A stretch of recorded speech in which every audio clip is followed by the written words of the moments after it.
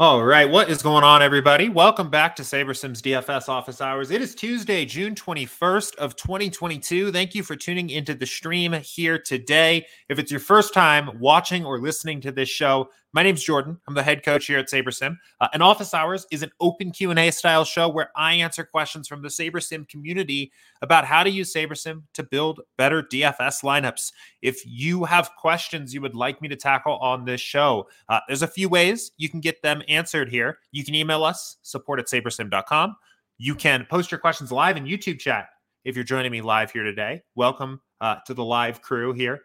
And you can post your questions in the Office Hours channel in Slack. I typically start with those Slack questions first. So I think that's probably the best way to get your questions answered here on this show. If by chance you are not in our Slack community yet, it's free to join. There's a link to join in the description of every past show. And it's great. There's the Office Hours channel that I just mentioned. There are the Sim Alerts channels letting you know when we run new simulations for games, when news breaks. And there are the other general sport channels where there's awesome conversation going on pretty much every single day in those channels. We've got a lot of very sharp names and minds in the DFS space in those channels talking through strategy every single day. So a really good resource there. I can't preach how useful that Slack community is enough. So we have a couple questions in our queue here for today. I see a couple questions about some FanDuel contest selection, mostly based off of our new contest selection framework that we've been talking about here the last couple weeks. I see a couple questions about general, or at least one question about general golf strategy or my golf strategy. Talk a little bit about that here as well. I think that's it in terms of what I'm seeing right now. It might be one I missed. We'll get to everything though here in just a moment. But as always, if you have questions for me, fire away at me in any of those three channels here as we get going. I suppose don't send, if you want a question answered on this show, maybe not a good time to send an email into support. But if you're watching live here, you can go ahead and post your questions into the live channels and we'll get to them here in just a moment. So before we do that, I did want to just kind of get started. If you watched or listened to yesterday's show, towards the tail end of that show, we were kind of chasing down a bit of a strange bug as a group here related to editing custom projections and just seeing a little bit of weird behavior overall where, I think we took down Garrett Cole's projection, which probably wouldn't have worked out so well if you did that anyway last night. But we took down Cole's projection and we were still getting a lot of him and just a little bit of weirdness overall there. We resolved that overnight. Matt worked pretty hard on getting most of those issues resolved here. All of that should be fixed now. I don't want to spend too much time talking about what was an issue that is now mostly fixed. But I did just want to give a bit of follow-up to anybody that was watching yesterday, that's watching here again today. That should be working as intended here now. So big shout out to Matt for jumping on that and getting all that resolved there. And a shout out to Guy Will Gamble and who else? There was somebody else that had reached out, Wear and Tear, who had reached out to me a little bit later, providing a little bit more background to help us fix that and resolve that. So anyway, with that said, let's go ahead and dive in here and let's get some things going on here. So I'm going to start with this here. We'll bounce around again. This was from Phantom and it looked like echoed by Mr. Toasted Taters here. And I'm going to start here on FanDuel. If I'm wanting to get just shy of $100 in on diversifiers, the contests I was looking at were the Wiffle, the Pinch Hit, the Beanball, and the Squeeze. To come in around that dollar limit, one could max out the Wiffle, Pinch Hit, Beanball, and then throw a handful into the Squeeze. That would amount to approximately 350 lines. Would it be best to run a build for those 350 with sliders somewhere in between the defaults for the Beanball and the Wiffle, or given contest structure, run a build of 300 for the Wiffle and Pinch Hit, and then another 50 for the Beanball and Squeeze? Thanks as always. So good question here. I did just want to note, one thing on this here is to be a little bit careful. So the reason we create a range for diversifiers is so that you allow every contest in your diversifier pool to be a true diversifier, right? So, it is, I'm trying to think about the right way to say this. It's not purely a contest characteristic that makes an entry a diversifying entry, right? Like 2 entries into the Squeeze just to hit $100 wouldn't really be a very diversifying factor for you, right? Like, especially if the rest of your money is going into 5 cent and 25 cent and even $2 other diversifiers, right? Like those almost kind of function more as elevator contests, ROI booster kind of contests at that particular point. As a general rule of thumb, if you can't play 20 lineups into a contest, it probably isn't really serving as a diversifier for you, right? And then I would ask, can you get to 50% of diversifiers or 75%? Can you end up in that window 50 to 75% without that contest, right? Because you're actually probably at that point you're probably, giving yourself a higher, as long as those lineups that are going into that contest are plus EV, you're probably giving yourself a higher theoretical ROI, but you're also probably increasing your swings and variance at that point, which isn't really what diversifiers are intended to do. So all of that to say, just make sure, if you're entering those, if you're throwing a few lineups into the flagship GPP just to get to maxed out 75% diversifier contests, not that I suppose it really matters in the grand scheme of things, how you choose to bucket those one way or the other, but just keep in mind that those might not be as diversifying as you think. Now, the second question here, I think gets a little bit more interesting of like how to actually build these lineups. So all of our contest selection research that we did here kind of assumes a unique lineup into every contest. And it would assume, I guess it assumes a couple things. It assumes that you are just okay with the risk that is at play there, right? Where you're just saying, if a lineup ends up in the whiffle, instead of being that one lineup that goes into the squeeze or a handful that goes into the squeeze, you're okay having that level of a massive swing. I talked to Eric about that when we did our interview show at the end of this. And, it's kind of just, it's the table stakes of this contest selection framework that you have to be okay with that kind of level of randomness. It's a little, I don't know. It makes me a little bit uncomfortable. I think there's also a little bit more questions. I think it's a little bit more of an interesting question here of, should you actually separate these out and build them separately, given that the lineup constraints are different? I guess I'll handle that one first. So for me personally, I'm pretty comfortable picking a midpoint set of sliders when I'm building a whole contest portfolio, essentially no matter how I'm doing it, right? I found that, if you're looking for that midpoint, the 20 max, 10 to 50K entrance just does a pretty good job of just making you kind of like generally sound GPP lineups that work and fit for both the single entry, smaller field elevator type stuff and the larger field 150 max type stuff. When I've done this in the past, I've leaned on picking sliders, midpoint sliders that are a little bit more on the like larger side, on the higher side, just because I would rather play a lineup that's maybe a little bit too risky, maybe a little bit too contrarian for a single entry, than play a ton of lineups into the multi-entry stuff that are far too chalky to be successful there. But I have no problem picking that midpoint set of sliders and building for, especially if you're grouping all of your diversifiers together. When I've been doing this, I've been grouping all of my contests together and building everything together. And I'm still pretty happy with that. Even if I wouldn't separate out 20 maxes or separate out the beanball and the squeeze and then separate out the whiffle and the pinch hit or something like that, just to say you did, and just so you could use the perfect right sliders for those contests. I don't think that's a good use of time. Personally, I don't think your lineups, your lineups between the 20 and 150 max contests, it's like, even if this is kind of the beanball, right? 1,000 to 10,000. And this is like the whiffle, right? Like, you are not going to get enormously different results here between these sets of sliders. You're just not.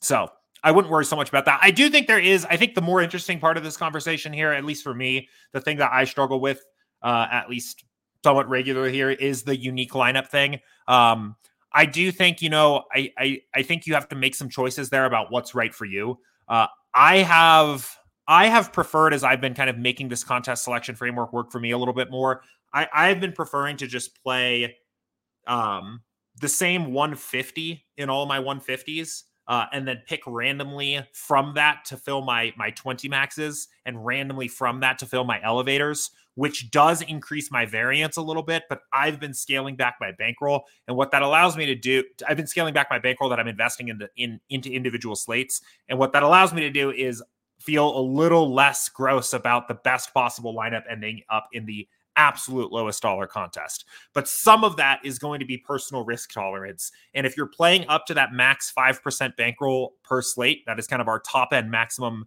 number that we recommend, you probably would be better off playing a unique lineup into every single contest. So, Anyway, I guess I should be very clear here because I think I read this question and then I kind of decided what I wanted to answer here. But I do want to be clear here. I would say, I would probably say, as the question is exactly as written here, I would run a build for the 350 with sliders set somewhere in between the defaults.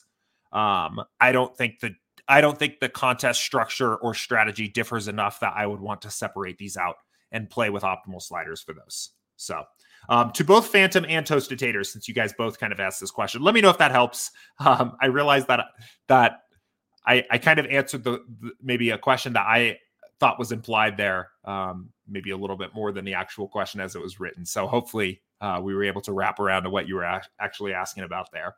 Let's jump over here, I guess jump backwards and answer this question from Rogue here.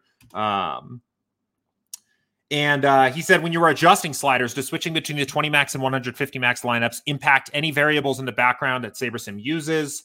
Aside from the number of lineups selected, do the sliders strictly govern the pool parameters, or does entry limit? Okay, good question. So these drop downs do nothing apart from setting the sliders to different values. These do not change the way the builder works otherwise. So let me put it another way, right?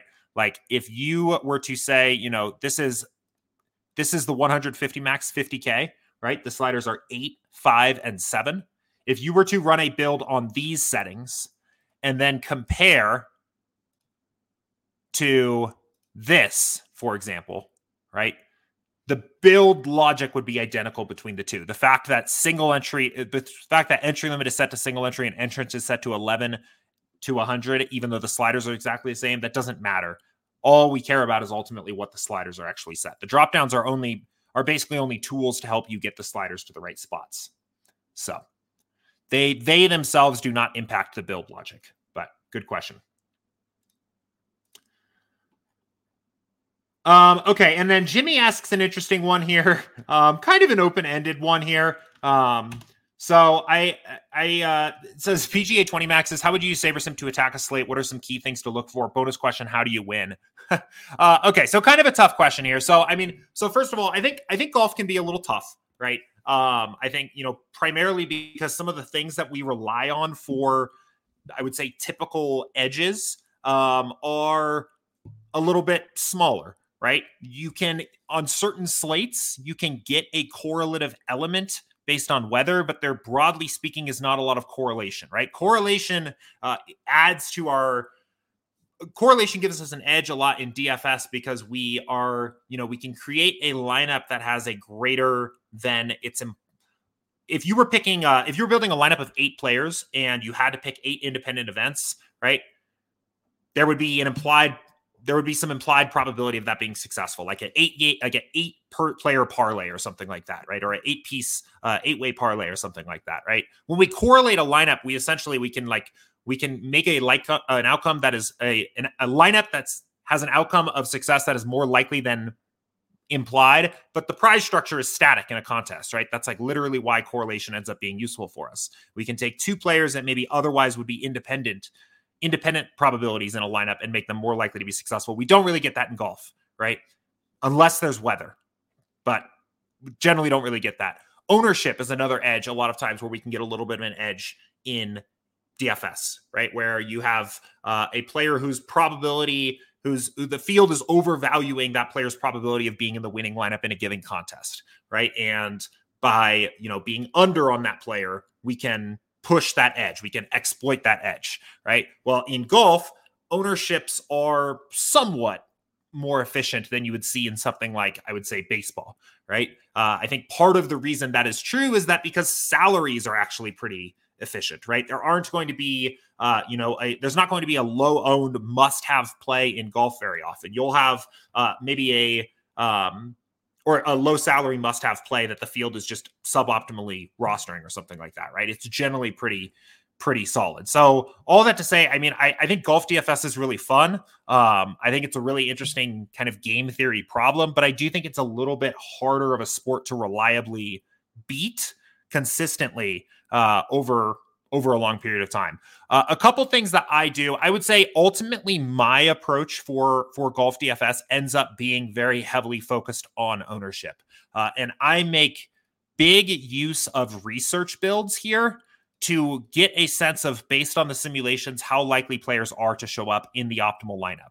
I do think one of the saving graces here of golf is, especially if you're playing large field GPPs, a lot of times, that winning lineup, I don't know if it's going to necessarily be the exact optimal, but it does approach the optimal. And I think research builds do a pretty good job of, especially for the larger field stuff, assessing the probability of different golfers being in that optimal. One potential issue here is that at the moment, I think our ownership projections for golf do kind of miss some nuance. I think in particular, they miss some narrative steam type nuance, where a player who maybe has had a lot of course history at that particular course or a lot of recent success, we might underproject relative to how high they're actually going to be. So what I actually end up doing a lot of times, especially, it's early in the week, it's kind of hard to figure out exactly where ownership's going to end up. But I will a lot of times kind of do my first research build as a way to also guess against ownership, right? So I'm basically saying, for example, Rory is a decent example, right? Like Rory's efficient ownership, according to the simulations, are 16.1%, right? Do I think his ownership is going to be higher or lower than that based on what I'm seeing come out through the week, what the general buzz is, what SaberSim's ownership projections are, and then making essentially an individual decision? A lot of times I will go through, and when I'm finally actually done and ready to build my golf lineups, I will have adjusted almost every single ownership projection for a golfer, right? And I'm basically trying to figure out, if this is the fair number, right? If this is the number where they should be rostered, what is this number going to be? Or where is this number going to be? And then what decision do I want to make on that particular player? And I think at the end of the day, the biggest edge that I've found to be able to push consistently is that ownership on golf. So after I go through, again, I'll figure out where do I think this number is going to end up here, make some adjustments to the ownership projections. And then I like typically to go through and bump up player projections up or down based on whether or not I think the field is going to be inefficient or efficient with their ownership, right? So like maybe, if I actually do think Cantlay is going to be pretty chalky this week, so I might bring him down, and I might look for a guy that I do think is going to be a little bit lower in this range. I think Sungjae disappointed people when he was very chalky last week. I think he could be a little bit less popular, and I might bump him up if he was showing up in my research builds or something like that. So I guess ultimately, and the one other thing I wanted to note there is that I like to push ownership edges more at the high end, right? When you're talking about high salary golfers. Because again, like salaries are not perfect when it comes to golf DFS, but they're pretty efficient. So when you see a situation where you've got a guy that, is maybe triple the salary, you've got one golfer that is, or you not triple, you got one golfer that is double the ownership of another and very close in salary, it's very likely, from my perspective, it's like exceedingly likely that that ownership is inefficient, right? It can't be that a Cantlay is really truly 2 times more likely to end up in the optimal lineup than Sam Burns, from my perspective, right? And the Sims, would kind of agree with that, right? If Burns has a 13.5% chance to top 5 and Cantlay has a 16.55% chance to top 5, right? How is it that it is efficient to that the field is rostering Cantlay 2 times as often as Burns? Right? Those are kind of the exploitative edges that I'm looking to push, right? And I don't even need to run a research build to see that, right? I can just kind of look and study this and decide that, if I had to make a decision right now, I would probably be over on 15% Sam Burns and under on 15% Cantlay, right? But again, I mean, that we're talking about, maybe I have 25% Burns and 15% Cantlay, right? We're not talking about, for me, it's not massive fades of these guys. There are much bigger ownership mistakes, just to compare to baseball, for example, right? You might get a chalky stack. The Padres and Coors last week, 40% owned hitters who have a 10% chance of being in the optimal lineup, right? There's a much bigger ownership inefficiency there. And that's not even to talk about correlation. So that was kind of like a quick overview, I guess, of what I'm thinking about when it comes to golf DFS. We do have some videos up on our YouTube channel here, where I've done a deeper dive into this before. So if you go and search, PGA, we have a couple videos. Some of these are a little bit older, but these go a little bit more into detail here. I also, I've talked quite a bit about my golf strategy in more detail in past shows. And if you search PGA, you'll see a lot of these here. And I'd recommend going through and poking through them a little bit here. The one other note I'll make on this before we move on is that, I mentioned here pretty much every time somebody asks me about my golf strategy that I think there are issues with our golf ownership projections at times. That's something that we're actually working on right now, and we want to improve. I think it would make the research builds a little bit more effective if, you could really kind of truly trust the ownership projections as they are. A lot of my process at the moment ends up being listening to other shows and watching other content and figuring out who is actually going to be chalky and where is our ownership right and where is it wrong, and adjusting from there. Once we get that improved, I think it will be a lot easier to just kind of, run a research build, trust that the ownership projections are pretty accurate there, and act on it. Right now, I almost have to end up using them as a weird, if this is efficient, where is this number going to end up being, and then making a decision, as opposed to just using it as it is. So anyway, but I hope that was kind of helpful. I realize that was a little bit all over the place. I think, again, that's partly just because I think it can sometimes be a little bit hard to totally trust those ownership numbers at the moment. But yeah. Ryan had asked, let's see, another question as a follow-up here. Playing PGA on Yahoo this week, wondering if you have any different experiences playing golf on that site versus FanDuel or DK, ownership, salary, playing more lineups versus the other sites. Thanks. I actually have never played golf on Yahoo. So I don't really know. Let me see here. Let me get this pulled up. I don't really know what to expect. Let me pull this up here and see if there's anything that jumps off the page to me here. Yeah, let's see. Yeah, it's going to be hard for me to just kind of wing it here with different strategy. I guess the one thing that would probably come to mind here is that, I think this is even true of FanDuel. DraftKings kind of dominates the golf space.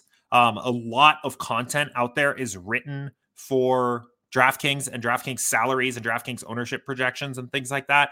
I probably think that makes Yahoo and FanDuel a little bit softer, right? There's less information out there that is particularly geared toward these sites. I think it probably makes the fields play a little bit softer. I think since DraftKings also kind of has a bit of a hold on the payout structures there, or the prize pools, sorry, is what I'm trying to say. And there's smaller prize pools on these sites. I think it attracts a little bit of a softer field, right? There's less, there's going to be very sharp players for whom a 5K prize pool and a 1,700 person field isn't even worth building for on Yahoo. I think all of that's going to serve to make the field a little bit more softer. So I think that would probably make me feel a little bit less like I needed to push an ownership edge, right? You might get by with just kind of trusting the simulations a little bit more and relying on the fact that other people just have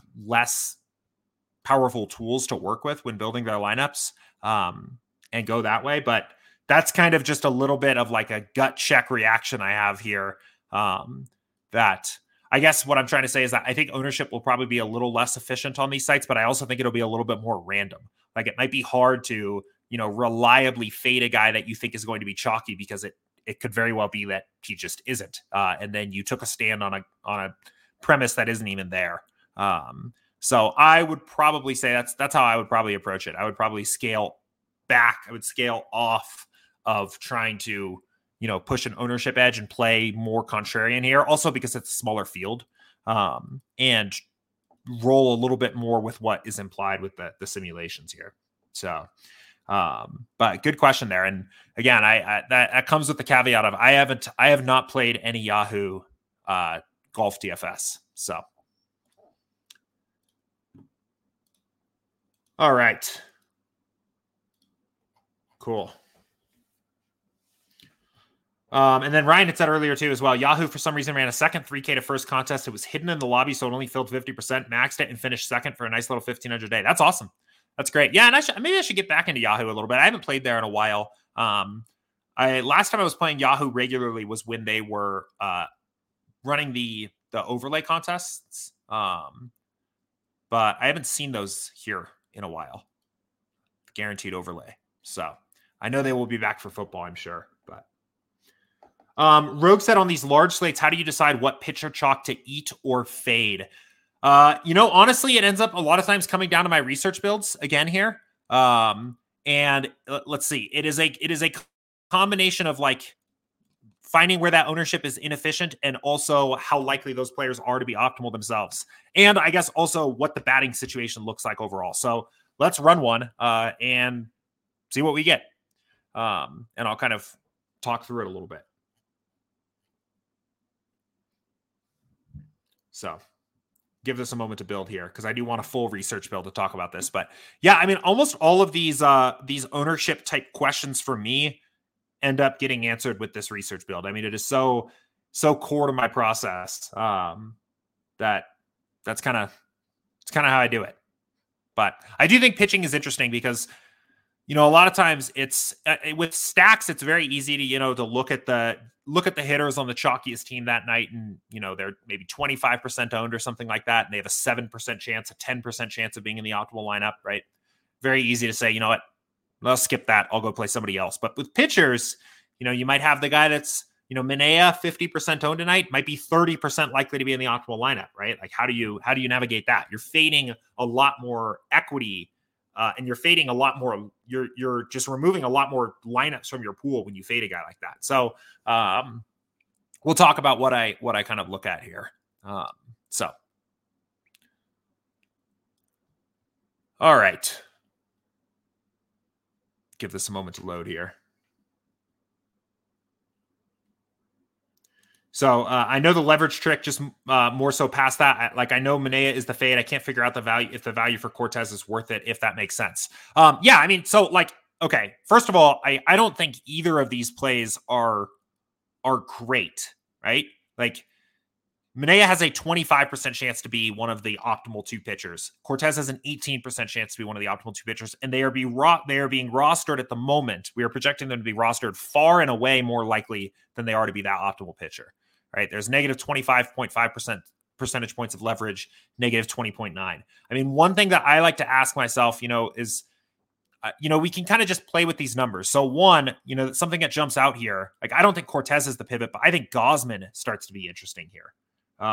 Right? Where you're talking about you are gaining back what 20 points of ownership in the case of Cortez. In the case of Minea, you're gaining back 35 points of ownership and only sacrificing 3.5 percentage points of likelihood of being optimal versus 10% percentage points of being like the optimal, right? So I'm become pretty interested in fading these guys. The other way to look at this too, or something to be aware of, is if you completely fade both of them, you are going to basically wipe out, 42 percentage points of 42% of basically all of the lineups that could be optimal, right? That's a lot. So for me, I would say in general, I would probably be less likely to say I'm going to fade both of them completely, but I might say I'm going to be half the field on both at most. And maybe I refuse to play both of them in the same lineup or something like that. Right? Because that is the one thing that happens with pitchers is you'll almost always see this. The 2 or 3 pitchers that are the most likely to be optimal are also going to be the most over-owned. But if you fade them, you wipe out a ton of lineups. If you fade both of them completely, right?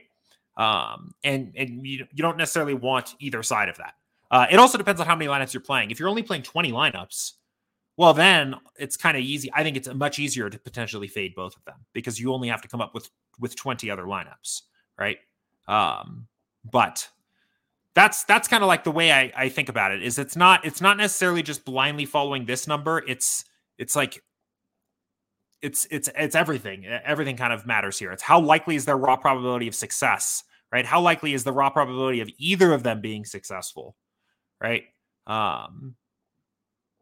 So, and then what's the opportunity cost of that, right? Like if we look at hitters too, another good example is, okay, so what's the chalk tonight? Angels, it looks like, right? I mean, it's so much easier to just kind of like blindly take stands on hitters here than it is on pitchers, right? I mean, Trout doesn't even stand out as like a particularly elite play when you look at his percent chance of being in the optimal lineup, but the ownership projection would imply that he does. Can we find another player that has a similar salary and plays a similar position that has a 5% chance of being in the optimal lineup? Of course. I mean, look how many players have that probability, right? When we fade Manaea, we are absolutely fading. I mean, we are fading a player that is clearly the best pitching play on the slate, but what do we get out of that? And how much can we be comfortable fading, right? Those are the kinds of things that I like to think about here. So, I mean, broad strokes, ultimately, I'm way willing to stack. I'm way more willing to take a stand on hitters and stacks than I am on pitchers in terms of like a full fade type thing. But yeah. And I mean, I guess it's like a thought experiment, if this number was 35, right? Then, what, if you go down to Gausman, you lose like you lose 10 percentage points of likelihood of being optimal to, win back. I don't know. And this would probably be up to like 20 at that point if this was 35. So you're winning back what? 15 percentage points of ownership at that point. Why make that trade? So Rogue said that changed since I last made my research build. Cortez was -10, lol whoops. Yeah. So, I mean, I guess like that. Okay. So like, let's use that example. So let's say that for the sake of Cortez, that this was -10, right? And that would probably imply that, if this number was 30, then Gausman's number would probably be higher, right? Then maybe that trade isn't as sharp, right? Maybe we don't want to make that trade as often, right? Because we are trading more win equity for less ownership. But there are not, I can kind of, with this kind of stuff, I feel like I can kind of only really teach the tools or the things that I think about. Ultimately, it's hard to necessarily say, or to look at every single situation and say, I would handle it this way. And I'm not even going to be right every time. Right. The research build is kind of like a system of coming and making some of these own decisions for yourself. But I'm not going to be able to say, this is what you should have done. This is what you should do. A lot of that is going to be your own personal strategy and your own personal risk tolerance. So, but Patrick said there's the 222 micro mini 150 max on DK today. Top heavy payout. Yeah. Yes, there is. It's kind of an expensive contest at 150 max to max out. Like one of the more expensive ones out there. But it's 10K up top, which is about as high as it gets in baseball while being under the threshold for where experienced players cannot play that contest. So should be a good one. We were talking about these micro million promotions yesterday. Definitely fun for the low stakes grinders like me. So, 8 Game said I'm not allowed to play the 222. It was my favorite. If I was allowed, I'd enter every day. I thought he meant, yeah, FanDuel has the 222. I mean, the Beanball 222 on FanDuel is a good contest too. But there is that unique 222 on DraftKings today, which is pretty cool. So, and Patrick said, will you send a message to Kadri, let him know to put his big boy undies on and play in Game 4? Yeah, it's I don't even know if this is about toughing it out. I mean, it sounds like he broke his thumb, right? I feel like it's pretty hard to hit a hockey puck with a broken thumb, but he was shooting. I know he was shooting the other day. So we'll see if we get him back. But was a little bit of a letdown game for the Avs yesterday. It's kind of what I expected. I was talking about that yesterday as well. Just there's no tougher game to win than game 3 on the road when you're up 2-0, right? That's just like a brutally hard game to win. Okay, let's get to this question here from Joey. This is in the Slack channel here. This might be something that the support team can do a little bit more to troubleshoot, but I can talk about this here. He said, I'm trying to import max exposures for MLB into SaberSim and multiply the numbers by 1.2 to make it easier for SaberSim to make lineups, but after the build, no lineups are made. I have no rules. Interesting. Yeah. So one thing,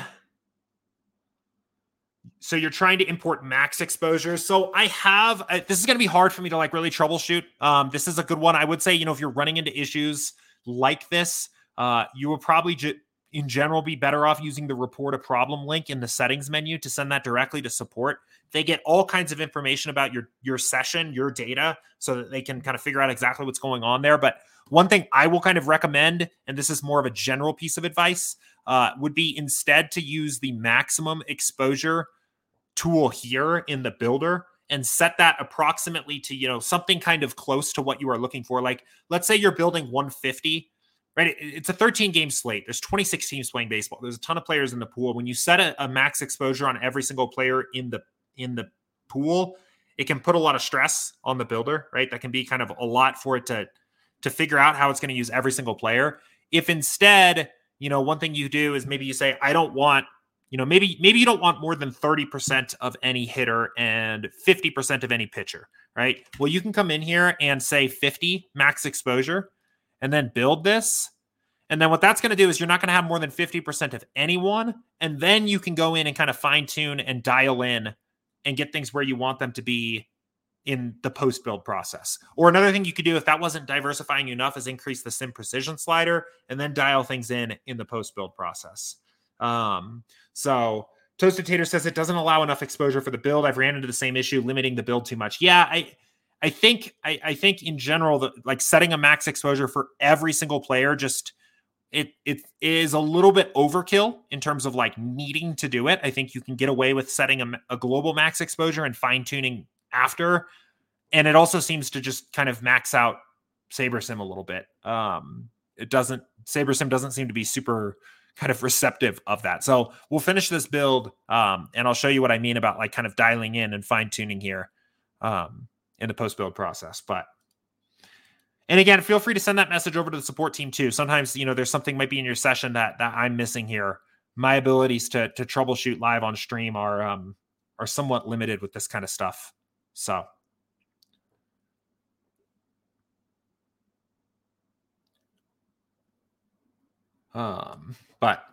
so anyway, this build will finish. We set that max exposure to 50, right? So that means we're going to get max 50% to any one player in both our set of lineups and our pool. So this should be a very nicely diversified set of lineups. If we wanted to come in here and like limit batters further, we can do that. We can go in and start setting these to 30. And you see that, right? After just one player, all of a sudden, all of my max exposures are 30. And I think that in general, like, that's just honestly a lot easier than I don't know, than like going and setting a player exposure for every single player. Right? I think that's just a lot of work. So, but anyway, 8 Game said I'm locked into the DK 2022 or 222. Sweet. Take it down. All right. Let's see.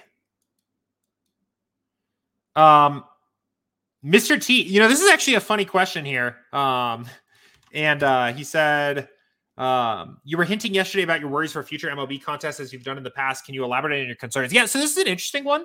What I was talking about yesterday is, you know, it seems like year over year that the baseball DFS product is getting a little bit smaller, right? Like we were talking yesterday about the $3.20 max on DraftKings, the promotional micro moonshot contest, which used to be a contest that got ran every single day, and it ran alongside the $4.20 max, right? Like there was enough excitement about MLB DFS that they could support both of those contests.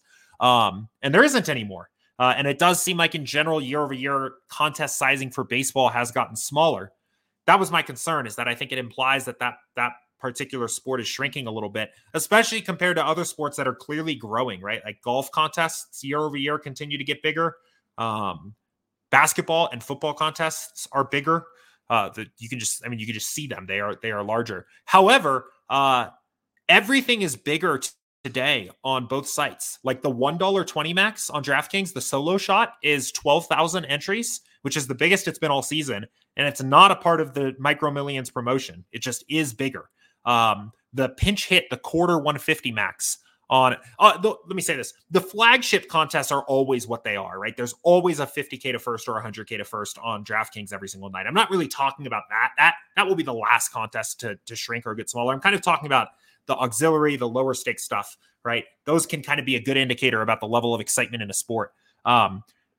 Today, everything's bigger. So like, I don't know. I mean, maybe like the algorithms have changed about the way that they size these contests, and NBA's over now, so maybe there's like a push to jump into these. I don't know. So to clarify, right, to elaborate here, all I was referring to is that it appears that contest sizing for baseball DFS has gotten smaller on both sites, but this week and today it seems like things have been pumped up a little bit more. So maybe I am misremembering. Maybe it wouldn't surprise me. Both sites have a lot of sharp people working on the algorithms to size contests. It wouldn't surprise me if maybe, most sports, I would say probably the biggest weeks with the biggest contest sizes are the first week. Maybe for a sport like baseball, the biggest push for baseball DFS comes in June after NBA ends. And that would make sense to me, but I don't know. So that's all I was referring to. And I'm not trying to like stoke fear or panic or anything about it either. I just think anecdotally, it seemed like contests have gotten a little bit smaller to me over the years for baseball. So, Patrick said, could you recall the first day Saber was released to the public? Was it just a basic optimizer in the early stages? Would like to know what is different then and what is now. I started using SaberSim 4 years ago, and when I started using it, I was using what was already called SaberSim version 2. So it goes much further back than that. A good set of videos here, if you want to go see some older versions of, let's see. Let me see if I can find this.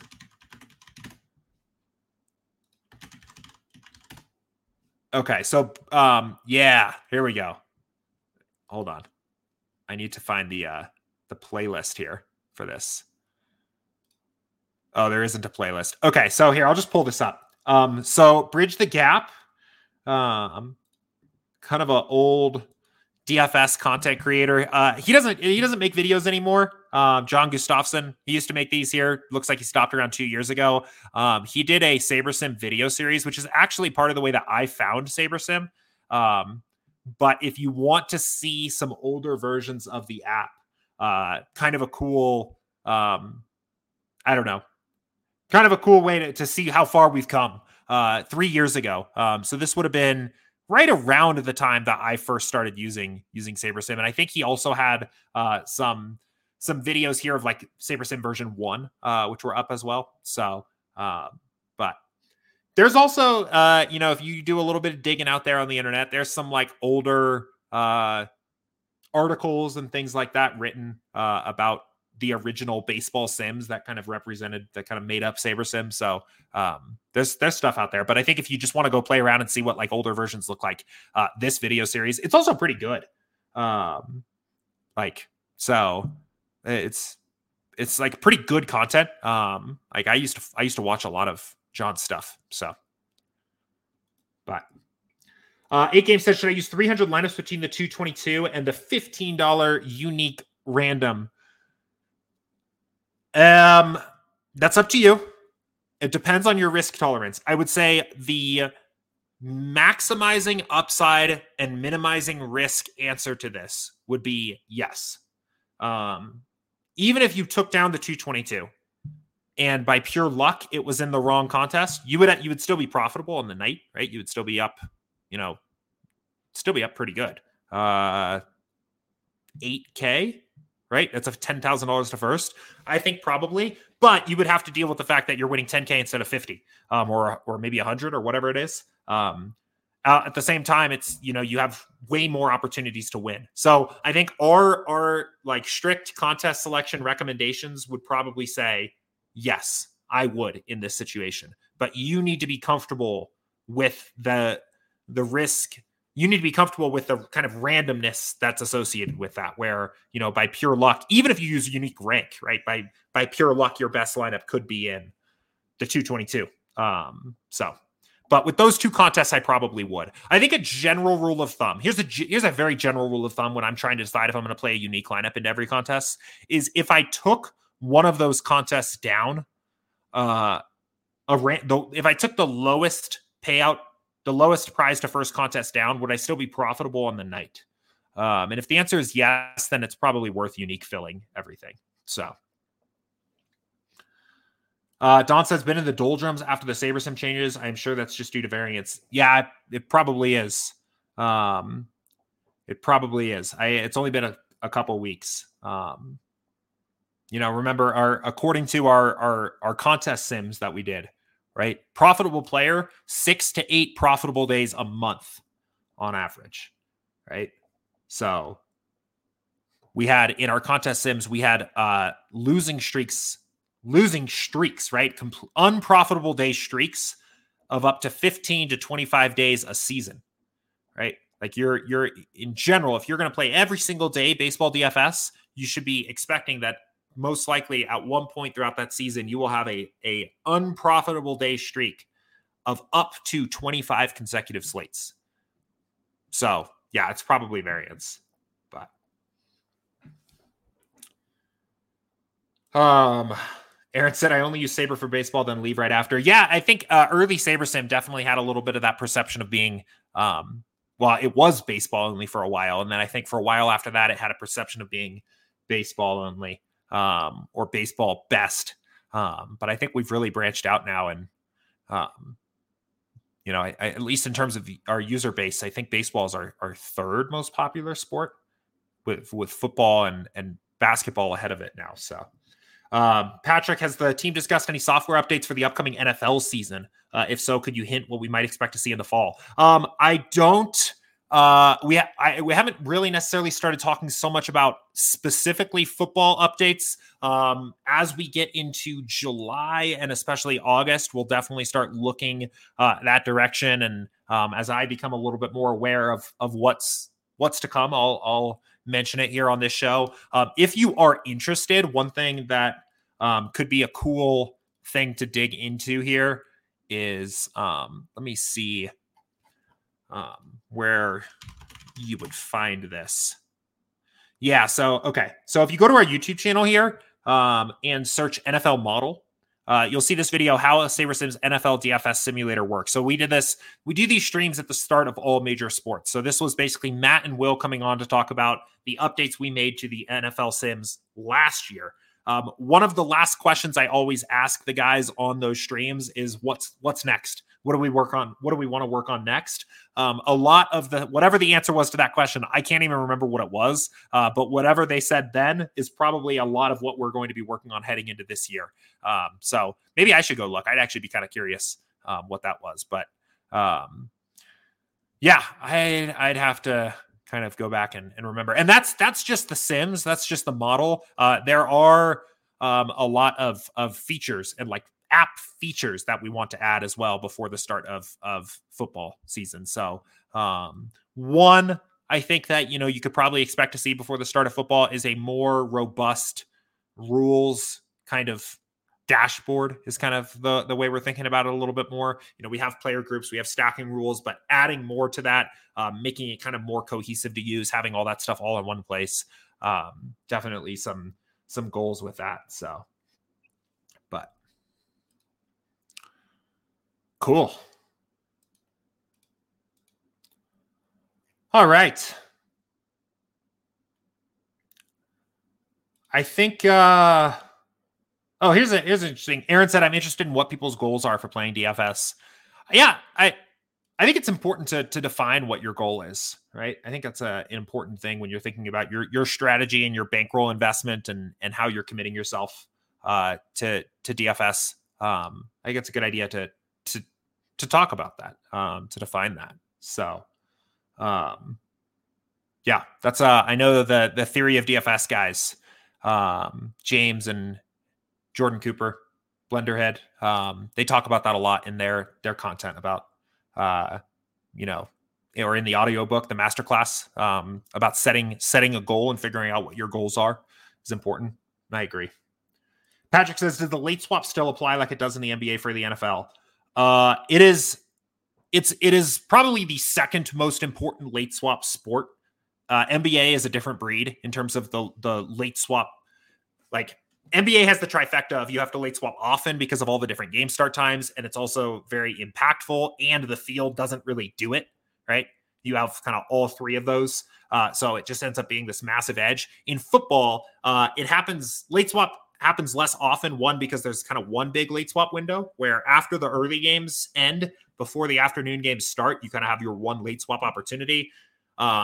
But there's also less, I would say there's less news that breaks that like totally changes the slate in that window. And it's generally less impactful when it does break, right? Like there is still impactful news that can come out at that time. A big one would be, like Dalvin Cook is questionable going into the afternoon games. Oh, now he's out, and you can play Alexander Madison, who's starting at 5K on DraftKings or something like that, whose average projection is probably like 4x his salary or something like that, right? Like that's a good situation. But a lot of times also, it's not, there's other inactives news that comes out that doesn't really like break the slate in the same way it does for basketball. There is still a big edge in NFL late swap because the field basically, the field in NFL is really soft. And I would say the vast majority of people don't even know there is late swap or just ignore it completely. So there's definitely an edge there. It's valuable. I think it's a little bit less. It probably has a little bit of a lower impact than in a sport like basketball. But yeah, last season we didn't have the late swap tools that we have now for football. We didn't have late swap only lineups where a player is out. We also didn't have late quick swap player from same team. That's gonna be an interesting shakeup here. We'll talk a little bit. I'll definitely do some late swap focused content for football as that season gets closer. Yeah.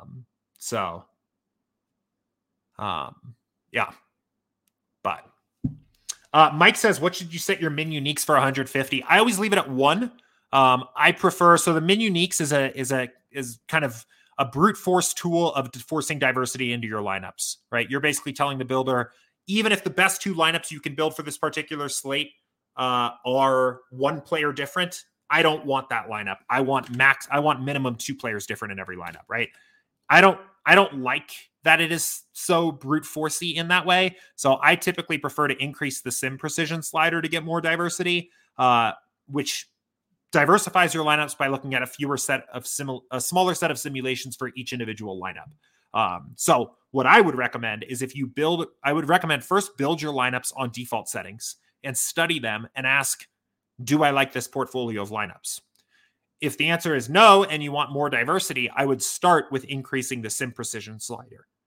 If you increase the sim precision slider and maybe you're up at 9 or 10 and you still feel like your lineups are too similar, they're not different enough, then I think you can look at increasing the min uniques setting. I think that's a good way to do it. I prefer to leave this alone most of the time. If you increase the min unique setting, I would probably never go beyond 3. I think if you go beyond 3, you are really starting to remove a lot of good lineups from your pool and not getting much out of it. So.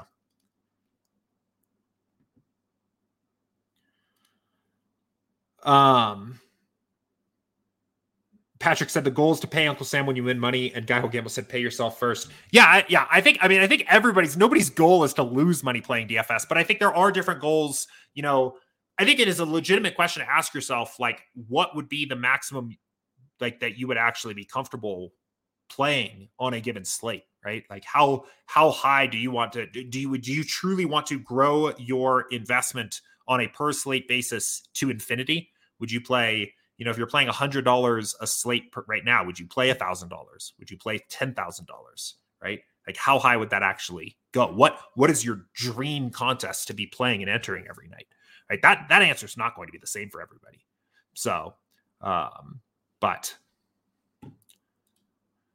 8 Game says, well, WNBA be supported. I think yes, eventually. It frankly is not our highest priority right at the moment. We are in the progress of working on tennis simulations, and then college sports are next, at least in kind of the way that we're prioritizing things.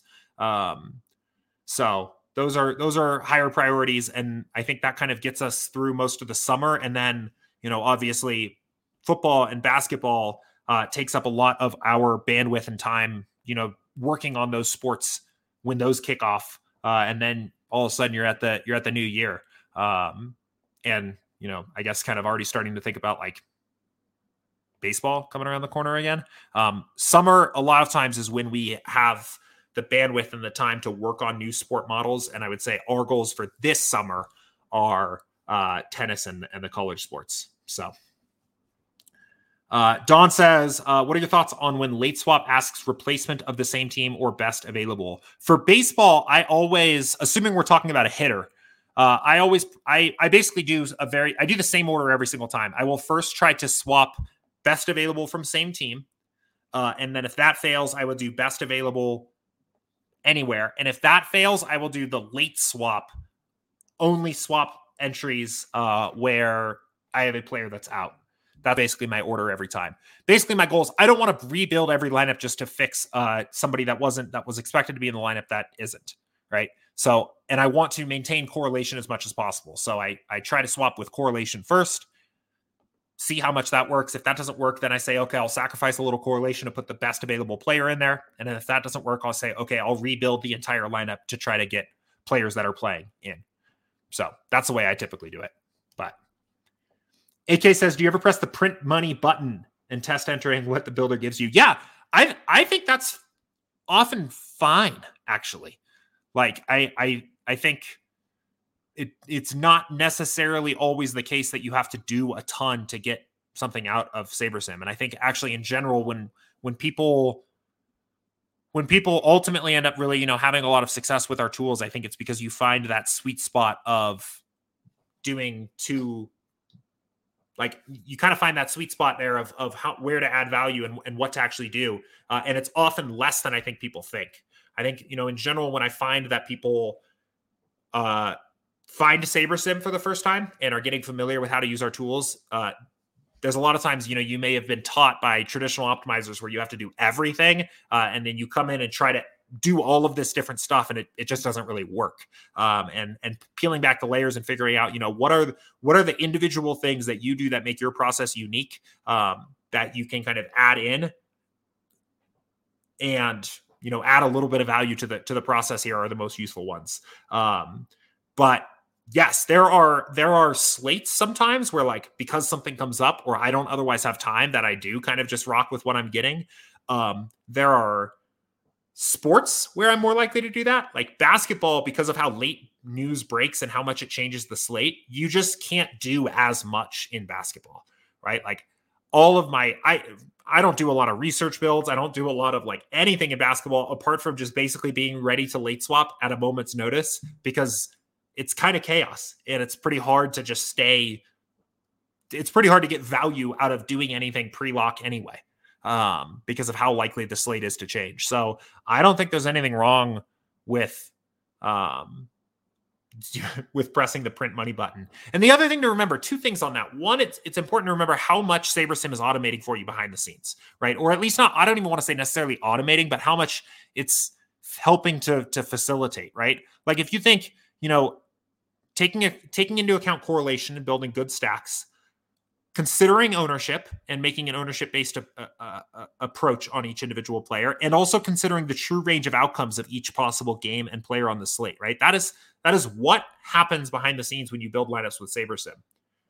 That would be a process. That would be an entire process on Fantasy Cruncher or something, right? Like figuring out how am I going to deal with ownership? How am I going to consider the variety of range of outcomes of each player on the slate? And how am I going to build lineups that are correlated? Doing all of those things that you would have to do on a traditional optimizer, like it doesn't even have to be FC, it could be anything. That would probably take at least about 30 minutes to an hour of work, maybe more, depending on the slate at the bare minimum. And that would be somebody's process, right? That wouldn't even leave you any other time for really like strategizing. That would just be a process. That is totally automated. And then secondly, you're not getting the same thing. You're not getting the same thing out of SaberSim that everybody else is on a given slate, right? Like if last night you just, pushed build and built lineups, like, yeah, you probably would have had a lot of Garrett Cole. And I think we were building lineups with a lot of Tiger stacks yesterday. And like, you might have gotten similar directions to other SaberSim users, but because we actually pull from random simulations from a database of thousands of simulations for every lineup, you're never just going to like dupe somebody, right? So you're getting this like unique build that takes into account the most important things for you by default. And everything else on top of that is extra, right? Like is what makes your particular approach a little bit more unique.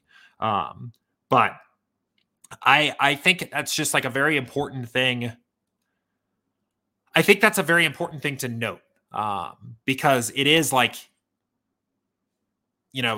other traditional optimizers aren't going to give you good lineups at all if you just press build. And when you press build on SaberSim, you're going to at least start with pretty good lineups. They're pretty solid. So Matt says, yes, sometimes with SaberSim, less can be more. I found if I tweak too much, I get worse results. Yeah, and like some of that might even just be variance or whatever. But like, I think the most likely risk is not that you do something wrong. I think it's that you waste time, right?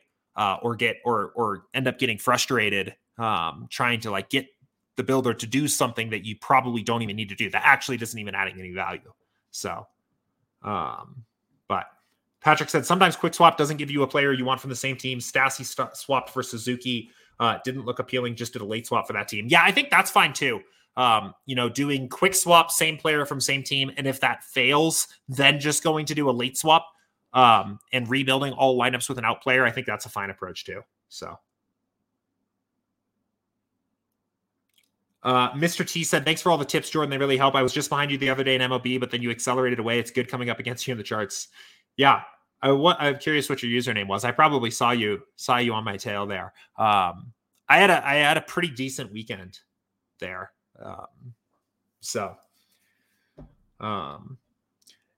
Big Meech said, do you guys have any upgrades planned for esports? I don't know if like in the immediate future, it's planned for us to work. We actually just like somewhat recently, I would say like in the past, like earlier this spring, both the League of Legends and the Counter-Strike models got quite a bit of love. And the builder for both of those sports did as well. So the builders now, at least as recently as this spring, like all of these detailed projections are new, relatively new. The ranges of outcomes that pull up when you click on a player and the correlation data that comes up is all new. And the builder itself pulls now directly from the sims themselves when it builds your lineups. So this was somewhat new as of this spring, and it came along with like kind of some TLC to the models as well, some upgrades there. We've also done a lot of, this is I think a little less sexy, but we did some back end work to the League of Legends builders and the API there that works for those sports. So builds are quite a bit faster than they used to be as well. Again, that's all stuff that I would say is like max 3 or 4 months old. So not brand new, but pretty recent. I don't think there's any more planned there. So at least not, I mean, obviously, we'll come back around and work on them more in the future, but for now, I think that's where we're at. So Jeffrey said, how do you use SaberSim to find out what the chalk may be? Well, I mean, the easiest way is our ownership projections that I would say, for most sports, at least the big three, baseball, basketball, and football are going to be very, very good. Actually, MMA, we have very good MMA ownership projections too. We did some work on the MMA ownership model this past weekend. And I think those are looking really good as well. The chalk, I think the easiest way to figure out what the chalk is going to be is look at the ownership projections, right? What's the chalk pitching tonight? Probably Manea and Cortez. And then maybe you see people get to some of these cheaper options here a little bit as well. What are the chalk bats? It looks like LA, St. Louis, Boston.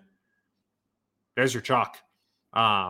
So I think that's probably the easiest. I think that's probably the easiest approach. There's other things you can do here. Other ways you can get creative. I think one thing that, if you're interested in looking at like actual lineup constructions, I think building like cash builds, right? Maybe even setting a stacking rule and then building a bunch of cash lineups, right? This will mimic what players using a traditional optimizer going in and saying, put a 5 stack in every single lineup and build me 300 lineups, 500 lineups. This will essentially mimic what that does. This can be a pretty good way of like, if you want to dive into individual like lineup constructions a little bit more. But I think the easiest way to get a sense of where the chalk's going to be is to just trust the ownership projections, because they're pretty solid, especially for baseball and some of the other major sports. So the reason I say some of the other major sports, on some of the other like smaller sports, when we get into things like Formula One and NASCAR and esports, even to a lesser extent, one of our primary inputs is to our ownership projections for all sports is our sims. And on some of the smaller sports, that breaks down a little bit more. I think that's a less effective way of measuring ownership sometimes, where, it's just more data points I think would be useful there, which is something we want to add in the future. But 8Game says, what's your TK name? I'm ugly, lovely. Mine's Jordan Chand. Has the SaberSim logo up there, up top too. So pretty easy. I didn't realize what I was entering when I originally named my DK profile years ago. So maybe change that at some point. But Daniel says, I had reserved entries for a slate because it was filling up, but then I was unable to upload my lineups. It said I had the max amount of lineups already. Any idea what would be the issue? No. Frankly, was that an error you were getting on SaberSim or on the sites? I'm a little unsure. I've never seen that on our end. I don't think I've ever seen that on the site's end either. I know like FanDuel, for example, on smaller sports in particular, will limit the number of lineups that you can play at a certain, like for NASCAR, for example, I've run into this. You can only play 250 total entries below $3. So you can't actually max out the 5 cent and the quarter on FanDuel for NASCAR. You can only play 250 unique. So like that's something that can happen. If this was a SaberSim issue, if this was an error you were getting on SaberSim, I think maybe you might be better off using the report a problem link to report it to our support team. They'll be able to help with a little bit more detailed troubleshooting than I can do on the stream. But Adjuster says, can you set a max exposure to all teams? Not before the build at the moment, but you can generally set these post build and get your exposures exactly the way you want them here. So after you build lineups here, if you pull this up here, you can go over to the teams tab and then set these exposures here, right? So maybe you don't want more than 15% of any stack. We can start setting 15% max stack exposure and slowly here adjust these until we're happy with that. So we are planning on adding this so that you can do this before the build, because it is just a little bit of an app oversight for now. But the easiest way to do this in the meantime is to do it post build. So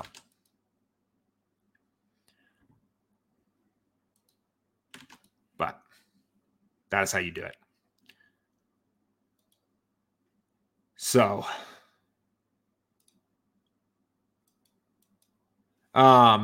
let's see, a couple other questions here, and then we'll start to wrap up here.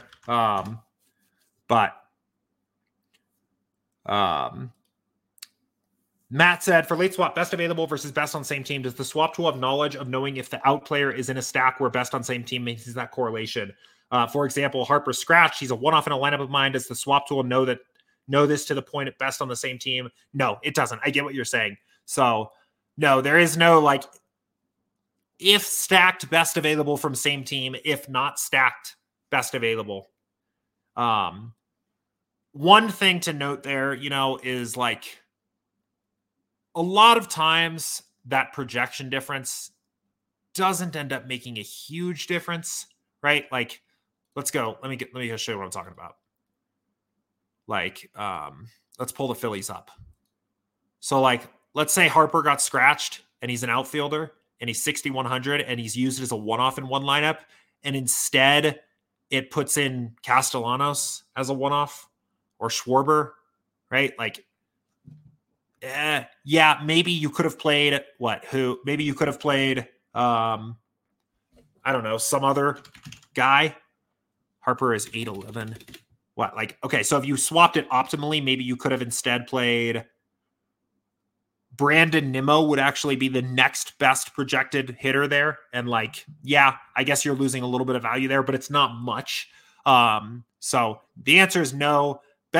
Swap best available from same team. We'll swap one-offs and stacked players alike from the same team. If you are worried about that, I think you'd probably be better off using the late swap and late swap. I don't have entries at the moment, so I can't show it perfectly, but using the late swap, and then the late swap only lineups with an out player option, you'd probably be better off doing that if you want to kind of make sure that that's perfect. But I would not worry about that so much. So.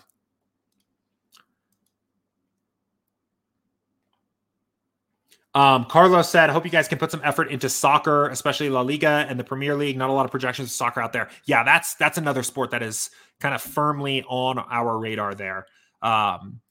It's a sport we're excited about. It's also a difficult sport to sim. It's an event-based sport. But it's actually kind of, it bears some resemblance to American football, where there are so many different things that can happen in any given discrete block of time. It's tough. There's also not really a lot of discrete, like one of the bigger, and this is kind of like a tangent, but one of the bigger questions we have to solve when we first start building a model out is what is our smallest unit of time that we're going to measure and we're going to sim, right? So for example, in baseball, it's an at bat, right? We don't actually sim per pitch. We sim an at bat. So basically, we don't say, fastball, high and inside for a called strike, right? We say batter comes up to the plate, strikeout. Batter comes up to the plate, double, right? For football, it's very easy. For American football, it's a play, right? One play with play-by-play simulations.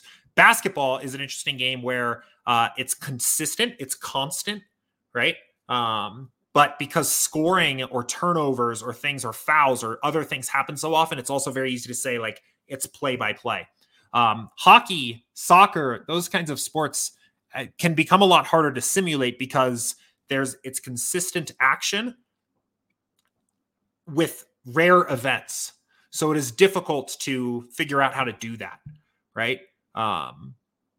So kind of a tangent there, but it makes soccer a difficult sport to I don't even want to necessarily say difficult. It makes it kind of an intriguing problem. It makes it an interesting simulation problem to solve. So it is on our list. It is something we want to do in the future because I think there would be a big edge there. It is a sport where correlation almost certainly is very high, and where average projections almost certainly are very unhelpful. So it kind of stacks up as one of those sports that would probably benefit very well from a simulation. So, but okay, I'm going to go ahead and cap things off here for today there. Thank you to everybody that joined in, asked questions, participated. We talked about all kinds of stuff here today. That was a fun stream. I will be right back here again tomorrow. Same time, same place, 2 p.m. Eastern. So in the meantime, good luck. Enjoy the 13-game slate here tonight. And I will see you guys all tomorrow. Take care.